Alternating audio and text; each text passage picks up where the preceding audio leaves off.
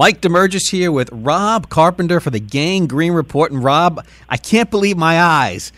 The Jets trounced the Broncos 34-16. Did Von Miller even make the trip? Dude, actually, I was sitting in the green room watching the game with a few ex-players, Fred Baxter, Blair Thomas, Freeman McNeil, guys like that. And at about the third quarter, we actually said the same thing. Dude, is Von Miller on the field? I haven't heard him all game. But the one thing I think the Jets did a good job of is, they took away his effectiveness by actually running right at him. And I did see a few double teams every now and then in obvious passing situations. So I think they had a pretty good game plan going into it to actually take away his effectiveness. Let's start things off. Robbie Anderson, a big game. Isaiah Correll, a huge game, 219 yards. And the bottom line is, I know we're in the new era of football and throwing the football. If you run the ball, you simplify the game. You do, especially when you have a rookie quarterback. That will help out tremendously. That was one of my key points that I made early in the season, actually even during training camp. I knew when they signed Isaiah Crowell, he was going to help out a lot. He's a guy that, kind of floundered around in Cleveland, his first few years in the league, even though he was a very effective back. He's very good. And I think Mike McCagnon saw that. That's why he was one of the first on the list to go out and sign him, because he knew that would actually help out a rookie quarterback. But it just, as you said, simplifies the game plan. When you can pick up 4 or 5 yards of pop on first down, you put yourself in those second and short and third and short yardage situations that help out a rookie quarterback tremendously. And when you run the ball, I remember talking to a former teammate of yours, Irv Eatman, about the good USFL days and his couple of years there with the Jets. When an offensive line is able to run the ball, they impose their will on the opposing team, and they take away the will of the defense. That's correct. It's kind of like, when defenses have a good front four and they know in obvious passing situations they're going to get after the quarterback. It's just the opposite. When a good offensive line knows that they can run the ball, they just like to pound those guys out, impose their will. That most of the time they're bigger than the defensive linemen. They get a full head start on those double team combo blocks up to linebackers, and the holes just kind of miraculously just start opening up when those defensive guys don't want to take on the offensive lineman at first, and then you have a 220, 230 pound back coming downhill right at you. That imposes their will on it. And good offensive line and good running teams, they love to do it. We're with Rob Carpenter in the Gang Green Report, and let's talk about what you saw as a former player here on the running game specifically. What did you see? Why were they able to do all this so successful? I think they took what Crowell does really well. He's not a guy, I don't think, that likes to actually, run sweeps. He likes to run in between the tackles. And I saw quite a few good combo blocks by center guard combos up to the linebackers, and I think they were just taking away the effectiveness of that front seven that Denver has. And when you can do that, it limits the pass rush. Those guys don't know when they're in third and short situations, a lot of teams will tend to throw. The Jets were looking to run. And when you have a guy like Isaiah Crowell who can actually, even though he likes to run in between the tackles, he's a game breaker. He has that speed. He can take it the distance, as we've seen already a few times this year.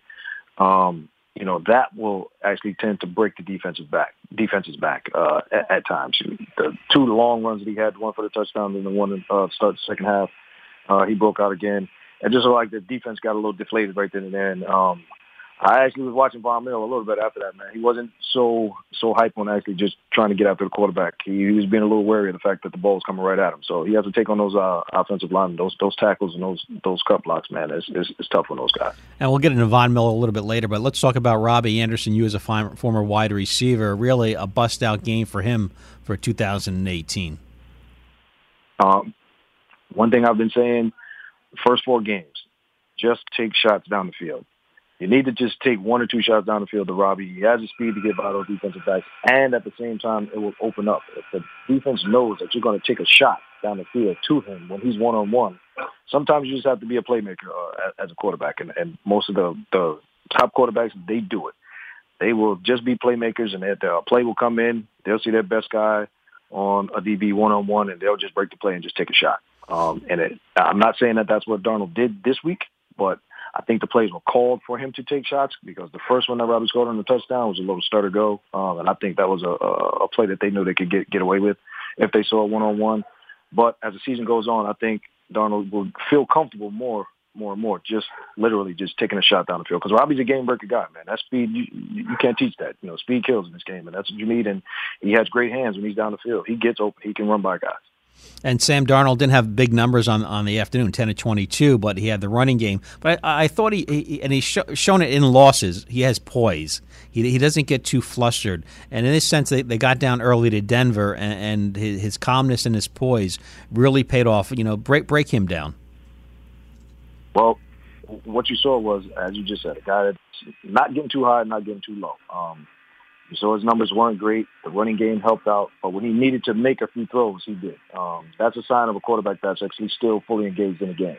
One of the biggest ones, where I think it was 3rd and 12, he made a nice pass to Curse on the sidelines that got the first down and kept the drive going.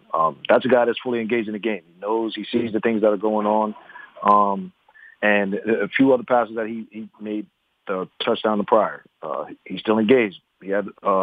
It wasn't a great pass, but he saw what he saw, and he actually got the ball to Terrell for the touchdown. But going forward, hopefully he can turn a few more of those errant throws and not just get too antsy with some of the stuff and make some of the throws that he needs to make to get a few more completions here and there. I think he did see the rush coming towards him just a little bit, and he rushed a few of the throws. But going forward, hopefully he'll see a film and he sees that he has a few more, a second or two more to let guys get open and make the throws that he needs to make. Because we can see that he can do it. He's made some phenomenal throws this season. And Leonard Williams, a couple of sacks and already passing his sack total for last year. What do you make of Leonard Williams? Back when you played in the day, you had Jeff Lageman on the team. Of course, you had Bird on the team as well. You had some pretty good defensive linemen on the team when you played with the Jets in the 90s there. What do you make of Leonard Williams? Leonard actually had a bust-out game for the last 2 weeks. I think a lot of people were sitting there saying that he might be that guy that has fallen off a little bit, but we see if he gets one-on-one with guys, it seems like what he's doing now, because I think the first few weeks it was Anderson who was putting a lot of pressure on the quarterbacks, and now teams look like they had starting to be wary of Anderson being out there and the type of pass rusher that he is, and gives Leonard that one-on-one capability. We see what he can do. He can wreak havoc in the opposing team's backfield, and that's basically what he's been doing the last couple of weeks. He's get that one-on-one, and he's just letting his potential actually shine. And I'm all for it, man. I was hoping, early in the season that we had a couple other defensive linemen that actually would break out, so Leonard could actually, avoid those double teams that he's been getting constantly, and just let him work one-on-one in the interior defensive line, and just wreak havoc on the opposing team. He's done that for the last couple of weeks. I think he's got 3 sacks in the last 2 games. So, hopefully this continues a trend, and we get a couple more guys that actually, enhance the pass rush with him and Anderson.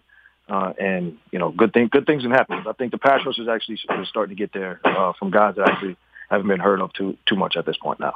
Well, to formulate a winning team, you run the ball and you pass rush the quarterback. 2 ways to get some wind under your belt. So Mike Damergis here with Rob Carpenter and the Gang Green Report, breaking down the Jets' 34-16 win over the Denver Broncos. And finally, we just want to touch on Von Miller. And this guy's probably going to go into the Hall of Fame if he continues at this pace. If the Jets just ran at him, why haven't other teams just taken the same philosophy? I remember the Bears did it in 1985 against the Giants with Lawrence Taylor in the playoff game. For a guy that his game is pursuit, why don't more teams do that? I think teams do try to do that, but every team is not built the same. Some teams just don't have the offensive line capability to actually get after guys like that.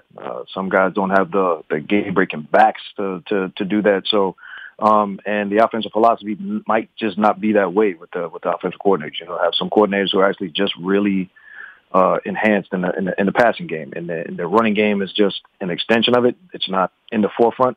The Jets totally opposite. Right now, I think the running game is the forefront of the offense, and they're doing whatever they have to do to get Darnold comfortable, and to make him comfortable, you have to actually have positive gains on first and second down, and the running game helps out with that tremendously. And I think that's what Mike McCagnon and Bowles were thinking during this offseason when they went out and got Crowell. And actually, signing all those other free agent running backs, I think they wanted a lot of competition, but they know Bilal Powell, Crowell were going to be the guys, and they were. Unfortunately, Elijah McGuire got injured, and hopefully he'll be back fairly soon. But he was going to be the third guy to enhance not only in the running game but also in the passing game. So, other teams just don't have that philosophy to do. And if you don't really have that philosophy to try to do it all in 1 week or try to game plan it for 1 week, it just doesn't work that way. And we're talking with Rob Carpenter, the Gang Green Report, and we're going to touch on the Giants here. Just want to get your perspective on Odell Beckham Jr. Comes out before the game sitting with Lil Wayne on an ESPN interview. I don't get the mix there, but basically, throwing Eli under the bus and his coach under the bus and the Giants organization. And you could tell by Lil Wayne's reactions when the name Eli was brought up, or the Giants and stuff. And then he goes out and he muffs a punt that costs him a touchdown. He drops a big fourth and 3 that would have been a first down, and then he has a touchdown catch that he drops. If you're going to be Reggie Jackson and be the straw that stirs the drink, you got to come through. What's your reaction to what Odell Beckham said, and how does that affect the locker room for a team that's 1-4 now? I think we all knew it was going to be a matter of time before he actually said something that was kind of derogatory or construed that way. I'm not calling him a hothead. I think he's a real competitive guy. He sees the writing on the wall. I think we all see the writing on the wall that, with Eli, he has regressed a lot. And for a quarterback like that, to regress as much as he has, there's a lot more pressure on a lot of other guys that are on the team. So you're saying Eli's game is way off from what it was 4 or 5 years ago? Oh, absolutely, it's way off. When he's struggling to compete. To complete, 3rd and 5, 36 passes. And I'm not saying that the offensive line isn't culpable in parts of that, because Eli has been getting hit a lot over the last few years. He's got hit tremendously a lot. And I think that takes a toll on a guy also. A guy will tend to get gun shy. You get back there and all of a sudden you see the opposite color right in your face immediately. You're getting rid of the ball. And Eli's one of those guys that, even though he's taking a lot of sacks, he's been smart. When he needs to get down, he gets down. He's just not going to be out there. He's not a guy that type of athlete to be running around trying to create a play. That's not him. That's not his style. So, unfortunately, it's just, a combination of things over the last few years that have come to this point. And, Odell got the big paycheck this year just before the season. And I think that's contributing a lot to it as well. He was quiet for a little while, and then finally it just got to the point where they've had a couple of games that they probably should have won, and they didn't. And it's boiling over right now, and I think it's affecting the team in a way. It's trickling down to other players. I saw Shepard actually, have a few antics on the sidelines, and you see it in the other players, the way they actually just are sitting on the bench. It's basically like they've zoned out, at times during the game. And I mean, we all laugh sometimes at some of the memes that of Eli's face, and it just looks like he's zoned out. We all know that's just him, but it just seems like the other guys are really zoned out at times during the game. And unfortunately, it's just it's just a bad situation to be with them, because the media is actually going to go to look for comments from a guy like Odell, and I think he's not the guy that actually just keeps his mouth shut. And he just added more and more smoke and more fuel to the fire. So the team's really torn here. So basically, Eli's got the 2 Super Bowl rings, but that was going back 8 years now. And right. So if you're a teammate and you're new to the team, are you going to go to Odell Beckham, that debatably is one of the best receivers in the game, or are you going to go with Eli, who's the quarterback of the team? So and what I'm getting from you is, this is really tearing the team apart, because Manning's not what he used to be, and Beckham can't become what he wants to become with Eli at quarterback. Most of the new guys on the team will be caught in a catch-22. You never really want to go against your QB, because we all know that the QB is actually the most important player on the team. He's most of the times the leader of the team. Eli's never been that vocal guy. We all know that. And most of the people who come to the team know that he's not that type. He will take a lot of the blame. He will shoulder the blame. He's been that way, his whole career. It's just that when you walk into the locker room, the most emphatic guys are going to be guys like Odell. So you know he's going to talk. There'll be a few other guys that actually talk as well. And unfortunately for a guy like Saquon Barkley, he's walking into, a big fire. And, he's playing his heart out trying to stop the fire. And when you're a new guy, especially a young guy like that, you know that Saquon Barkley is going to eventually be the face of the team as well. He's that guy. And it's just going to be a few years from now, man. We all know Eli's on the downslide, and, it's just a bad situation to be in. And I actually have, been a part of that situation myself. I walked into a Jets locker room that was in a similar way. You talking about Ken O'Brien and Brownie Nagel? Is that what you're saying, Rob? Are you saying that? Exactly. Admit it, you're saying that. I'm saying that. That's exactly the way it was, because you had some guys who actually were the young guys who were actually with Browning, and then you had the older vets who were with Kenny. So, it's just. Was Kenny done? Was Kenny done at that time? Was Kenny done at that time? I think Kenny was looking at himself saying that he only maybe has a year or two left. I think that's just the way he's looking at it. He was already 10, I think 11 years into the league, maybe 12, I think, at that time. I didn't know that Kenny actually had said he only wanted to play maybe 1 or 2 more years. And you're looking at that dynamic where the team never really got over the hump with Kenny O'Brien. He won a lot of big games against division foes, made the playoffs a few times, but they never really got over the hump with Kenny O, and I think the Jets really wanted to go in another direction. That's why they drafted Browning and hoping he was going to be that guy to take the next step, and I think that's why they gave him the position. Kenny was in a little contract dispute, held out for a little bit. Browning was a guy who was, they were moving forward with, and, it was a bad situation when you actually basically have a guy like Browning who's a rookie, playing his first year. Not saying that he was a rookie, but, going into his first year as a starter, basically he hadn't played. So that was basically his rookie year. And then you have Kenny O, the wily veteran, who most of the older guys knew and knew that they could win some games here and there. But you have the dynamic of, all right, we got a first year guy. We know we're not going to win a lot of games. Where the rest of the vets on the team be like, look, we need a guy in here who actually can help us win games. You know what I mean? So I think the Giants are in a similar situation where they know right now it's going to be tough with Eli to win a lot of games. They have young guys on the team, Odell, Shepard, Barkley, Ingram, that can help them win games. But, that dynamic is there. It's like, okay, Eli's not the guy to get it done. So where do they go from here? Where everybody was saying in the draft. Well, that's my next question. Should they have drafted Sam Darnold, or should they have gone with Josh Rosen and try to have him sit for a year and then watch under Eli and basically take one for the team here and they have something for the future and get a nice pick this upcoming year? Because if they would have got if they didn't take Saquon, they'd still be 1-4, or maybe they'd be 0-5. Their record wouldn't be much better. You're correct. I agree. They probably wouldn't be whichever quarterback they took. Probably would have been sitting for the first part of the year, just like Eli did when he first got there. Eli sat for the first part of the year. I think for 6 or 7 games before he started to play. Before they benched Kurt Warner and put him in and just let him play for the rest of the year. I think that would have been the same scenario this year if they had taken a quarterback with the number 2 pick.